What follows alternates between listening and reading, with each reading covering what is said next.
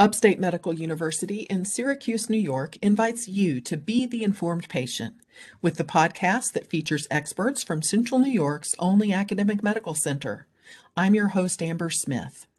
More than 1 million hernia repair surgeries are done in the U.S. each year. What can you expect if you or a loved one are facing this procedure?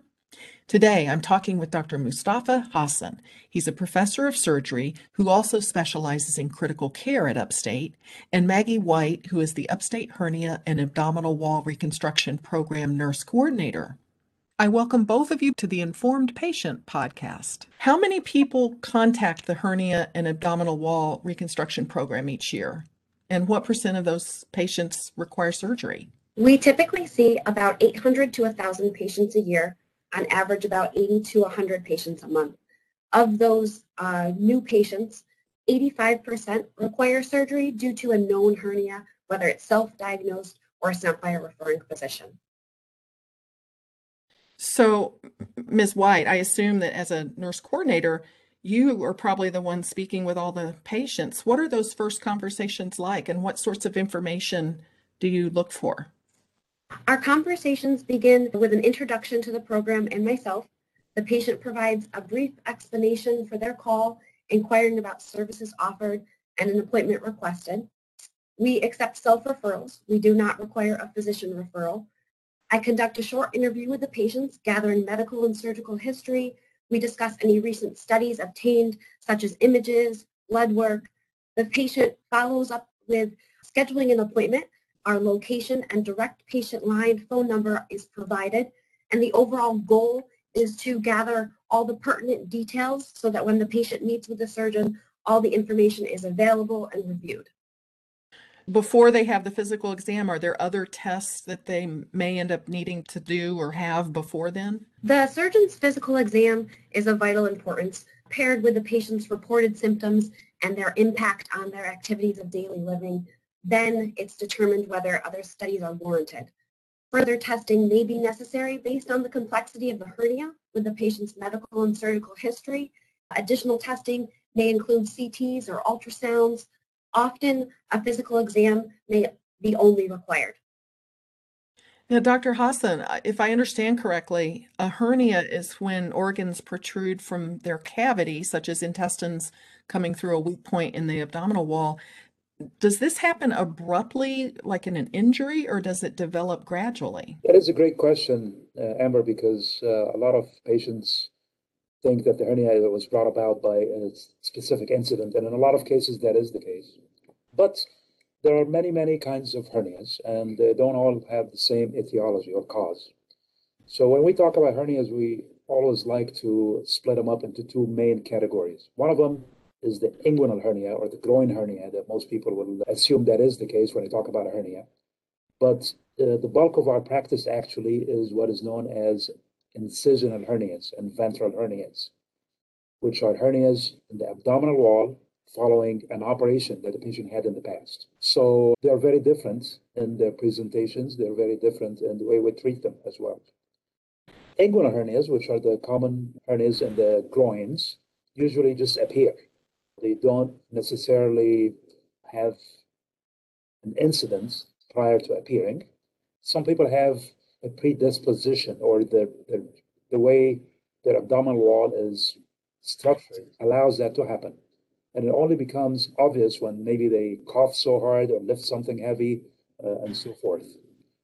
So that is for inguinal hernias. As for the other ones, which are the common incisional hernias, it has to be a scar in the abdominal wall. This scar may not be strong enough, and it just gives way with time and allows a bulge to happen or a hernia to happen. Are hernias painful? So again, some people may not even know they have a hernia, while others will present to the emergency room in extreme pain and complications of strangulation, incarceration, which means the hernia gets stuck outside and they're unable to push it back in. So there's a wide variety of symptoms, ranging from having no symptoms at all to having excruciating pain. In the middle, there are people who have pain when they do specific action or when they eat something and the bowel protrudes from the hernia, and that brings about the pain. If somebody is not having any symptoms from a hernia, does that mean the hernia is not an issue that they need to see a doctor about? Well, I don't think so. I think a hernia is an abnormality. You don't want the first symptom to be severe pain or a complication that brings you to the emergency room.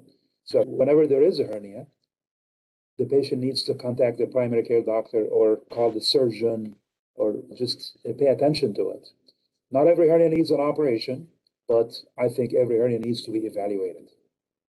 When would a hernia be an emergency?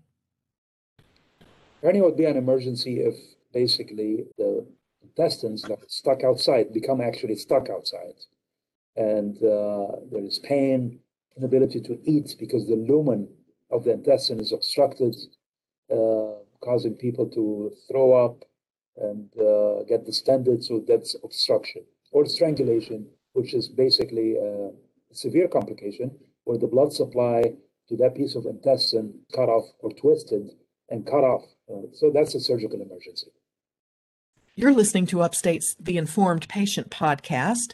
I'm your host, Amber Smith, talking about hernia repair with Dr. Mustafa Hassan and nurse coordinator Maggie White.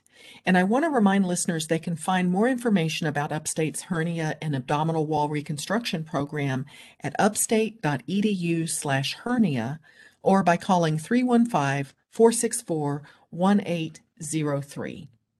And now I'd like to ask you about how the surgery is done.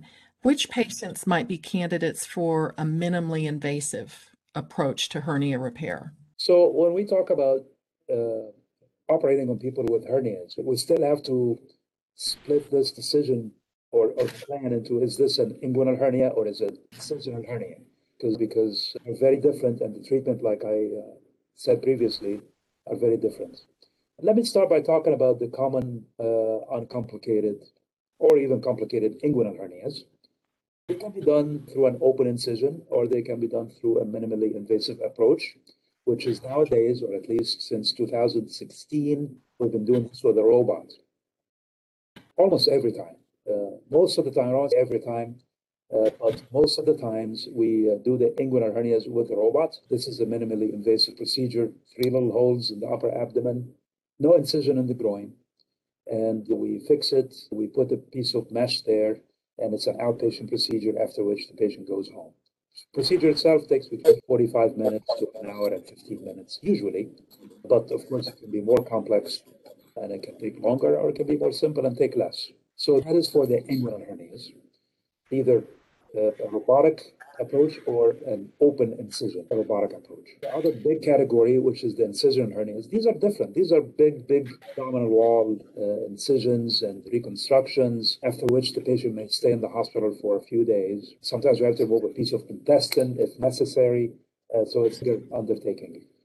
The smaller ones, the simple ones, can be still done robotically, minimally invasive approach. The big ones are most commonly done through an open incision. Not every patient is the same, and not every hernia is the same. So that decision is decided with the patient after viewing images and exploring the options and talking about what is a durable repair, which will restore function, comfort, good cosmetic appearance. Is synthetic mesh always used in hernia repair? To the most part, I would say, whether it's an inguinal hernia or an incisional hernia, we use meshes. This is the cornerstone of the repair. This is the way that we can increase the durability of the procedure and prevent hernias from coming back. They're not necessarily all synthetic meshes. There are some other products that work well, but the choice of mesh is very critical. It's based on the hernia and the patient and the situation itself. But most hernias are fixed with mesh unless they're really small. Do hernias ever recur after they've been repaired? Oh, definitely. There is a recurrence rate for the hernias, and this depends on the original hernia, if it was fixed before, and also depends on the technique used, depends on the experience of the hernia surgeon, and most importantly, depends on the patient. So more common in people who are overweight, more common in people with uncontrolled diabetes, smokers, people who are immunocompromised, and a few conditions that would predict whether the hernia will occur or not. We actually do have a calculator that would predict the complications, including hernia coming back, and we discuss this with every patient in our practice. So they know before they go into this what they may be in for. Very important to set the expectations so people understand what they have and why the hernia they have is different from the neighbor who had a little tiny hernia in the groin and was fixed, never came back. So they have to really explain why not all hernias are equal, and the expectations also are not equal. Well, we've talked a lot about hernias. What is abdominal wall reconstruction and when would that be necessary? So basically, with very large hernias that have been fixed several times with subsequent loss of muscle tissue and so forth, we need to do more than just put a mesh and close. We do an more extensive procedure, if necessary, of course, to bring all the muscles and move them from the sides of the abdomen to cover the hole and bring them back together, reconstruct the abdominal wall. Sometimes we have to remove this large pad of fat that some people would have either had before, or they lost a lot of weight and they still have that fat, or the fat is created by the hernia pushing over a long period of time. So we do a combined operation sometimes with the plastic surgeons. We remove the fat and we repair the hernia. It's more than just a hernia repair, so we call it abdominal wall reconstruction.